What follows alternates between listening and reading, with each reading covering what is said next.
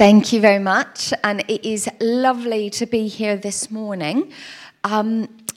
Those of you that don't know, I'm a member of the congregation at Christ the Redeemer up the road, and I do live in White Hill Road with my husband and two not-so-small boys. And today we're going to be diving into the story of Caleb, which is... I don't want to break, there we go, story of Caleb.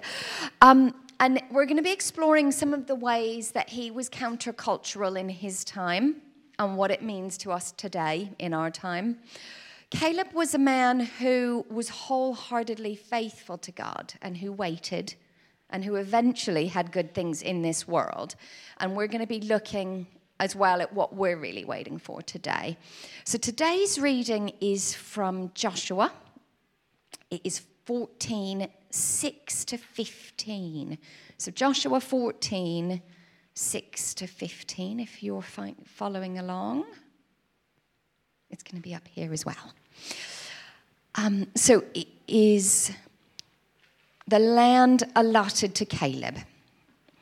Now the people of Judah approached Joshua at Gilgal, and Caleb, son of Jephunneh, the Kenizzite, said to him, "You know what the Lord said to Moses, the man of God at Kadesh Barnea, about you and me. I was 40 years old when Moses, the servant of the Lord, sent me from Kadesh Barnea to explore the land. And I brought him back a report according to my convictions. But my fellow Israelites who went up with me made the hearts of the people sink. I, however, followed the Lord my God wholeheartedly. So on that day, Moses swore to me, 'The land on which your feet have walked will be your inheritance, and that of your children forever, because you have followed the Lord my God wholeheartedly.' Now then, just as the Lord promised, he has kept me alive for 45 years since the time he said this to Moses, while Israel moved about in the wilderness. So here I am today, 85 years old. I am still as strong today as the day Moses sent me out. I'm just as vigorous to go out to the battle now as I was then. Now give me this hill country that the Lord promised me that day. You yourself heard then that the Ammonites were there and their cities were large and fortified. But the Lord helping me, I will drive them out just as he said." Then Joshua blessed Caleb, son of Jephunneh, and gave him Hebron as his inheritance. So Hebron has belonged to Caleb, son of Jephunneh the Kenizzite, ever since, because he followed the Lord, the God of Israel, wholeheartedly. Hebron used to be called Kiriath Arba after Arba, who was the greatest man among the Anakites. Then the land had rest from the war.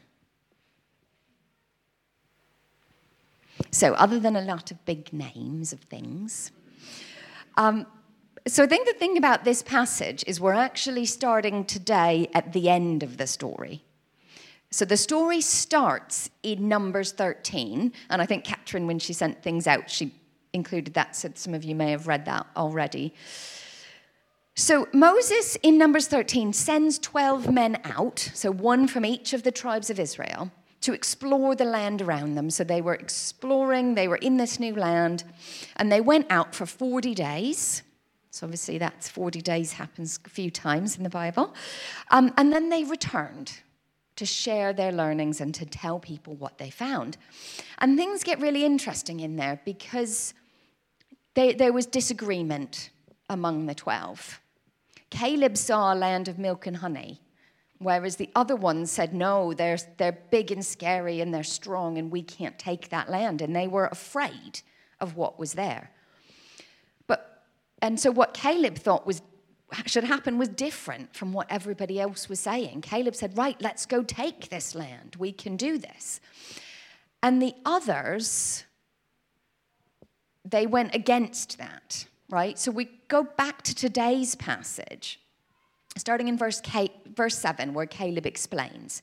He says, I was 40 years old when Moses, the servant of the Lord, sent me from Kadesh to explore the land.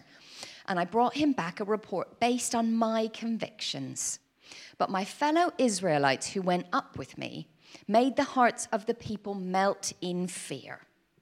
I, however, followed the Lord my God wholeheartedly.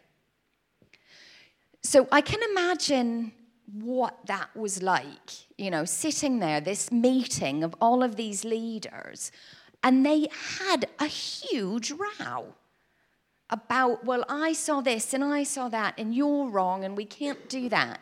And it was only Caleb who stood up and said, no, that's not true. This is the truth as I've seen it.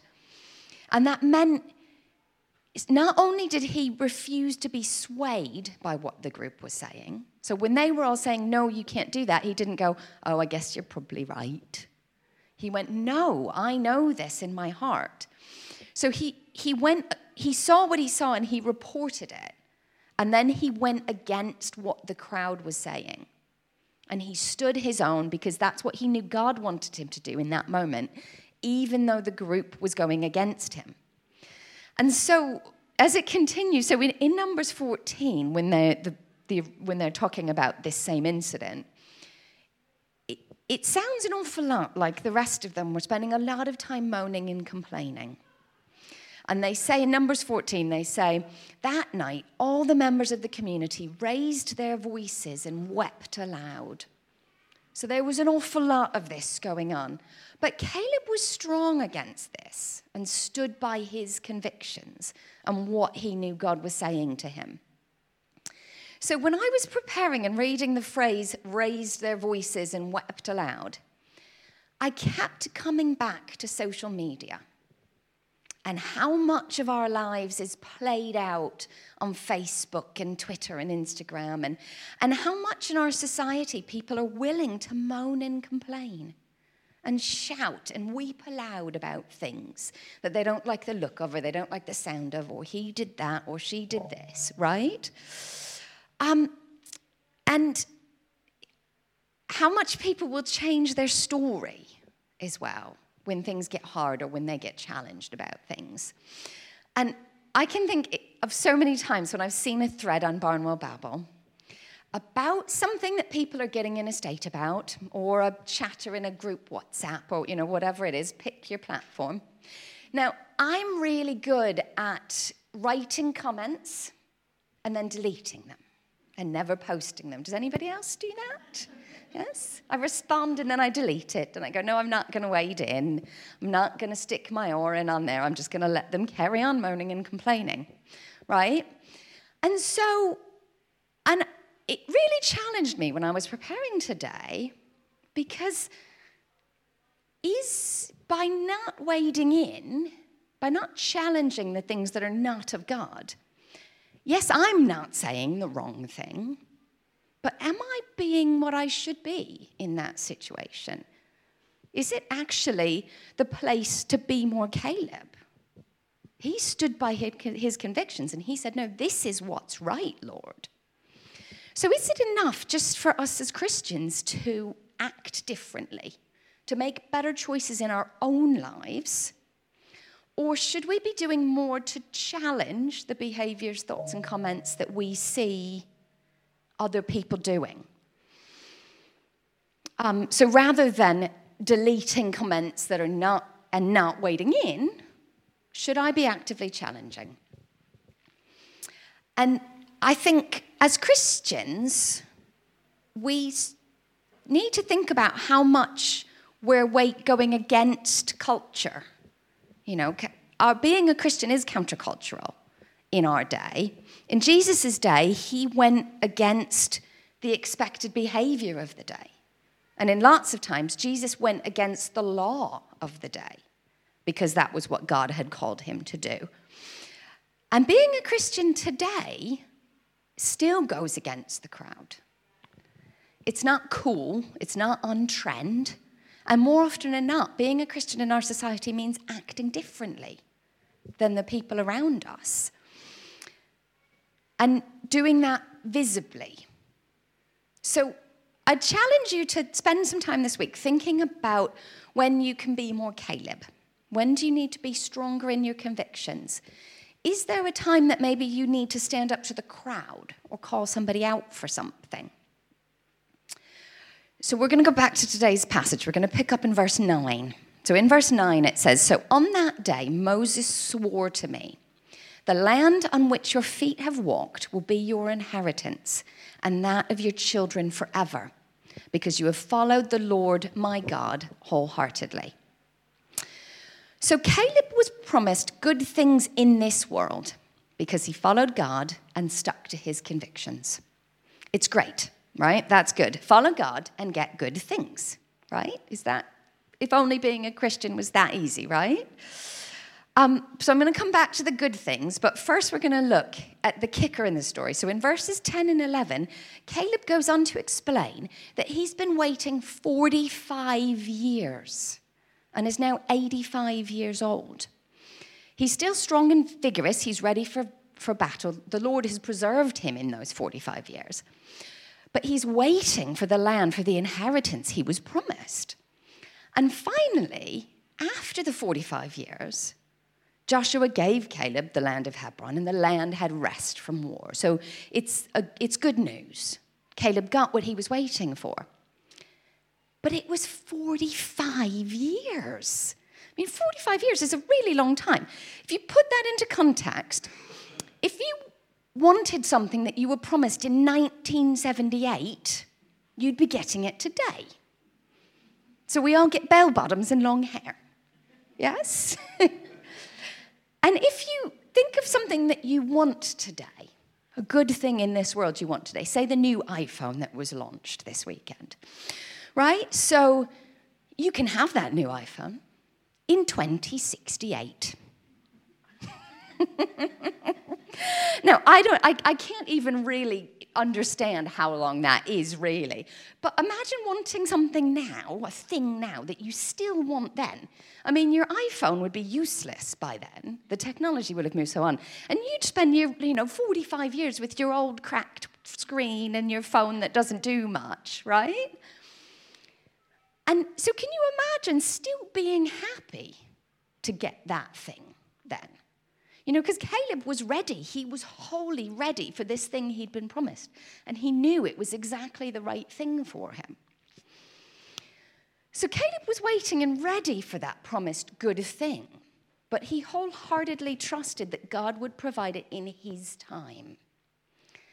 And this was something else when I was thinking about and preparing for today and praying. We hear people talk about God's timing, right? And depending on where you're sitting, that can either be comforting or really, really frustrating. Yeah? So some people take really great comfort in knowing that God has it. That God will provide when God provides. It will come when it comes. And this seems to be how Caleb was. He knew he was promised it. He knew God was true and God was a provider. And it would come to him eventually, and all he had to do was do as he was told and continue to have faith. But to contrast, oops, I can't touch that. So to contrast, Abraham in Genesis 15, he was promised he would have a son to inherit. And Abraham started, but then his wife didn't conceive. And it looked like, this is never going to happen. You promised me this son, Lord. And so that story, he ends up conceiving a son with his wife's servant. That didn't go very well. And eventually, Abraham did have a son with his wife.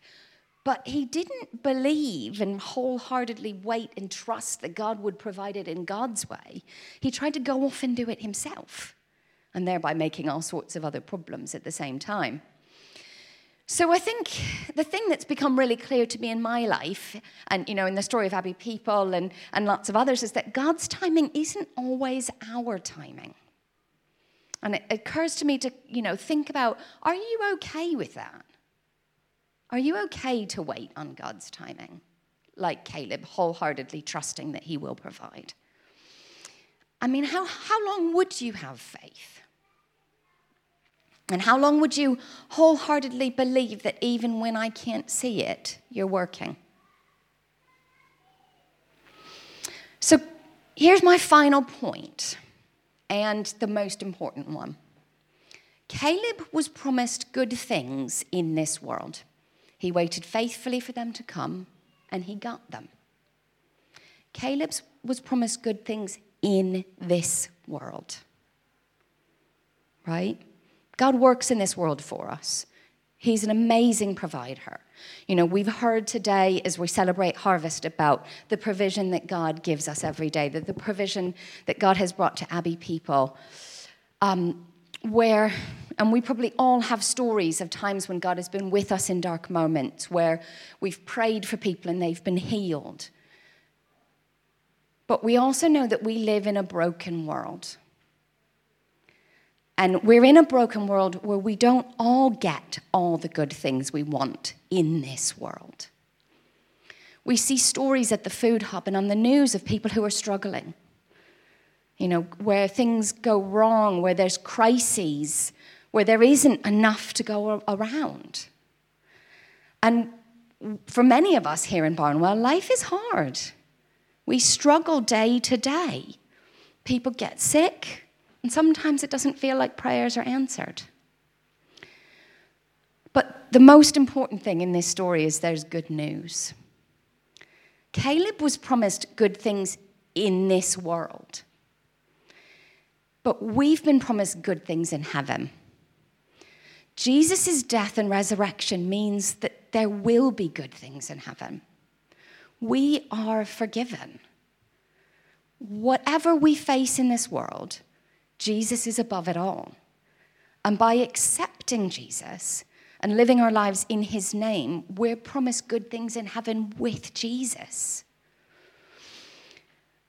So the good news is that we don't have to wait for good things to happen in this world.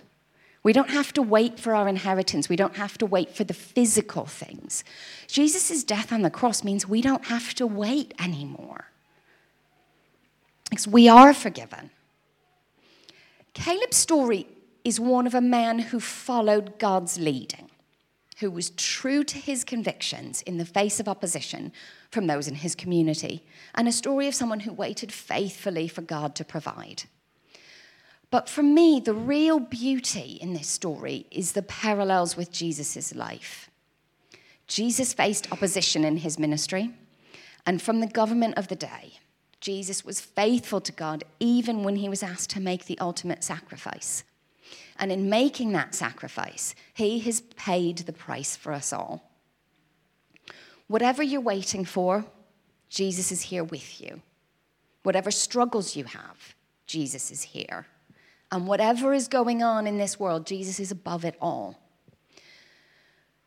So in a moment, I'm going to hand back over to Katrin and we're going to take some time to respond. But I wanted to leave you with just a couple of questions and thoughts.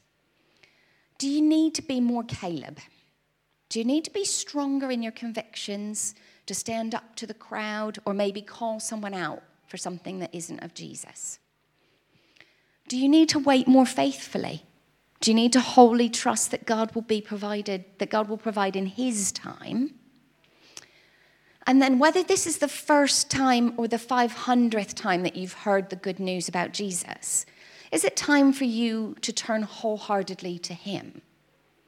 Or maybe it's time for you to turn wholeheartedly back to him. So let's pray. Thank you, God, for the story of Caleb.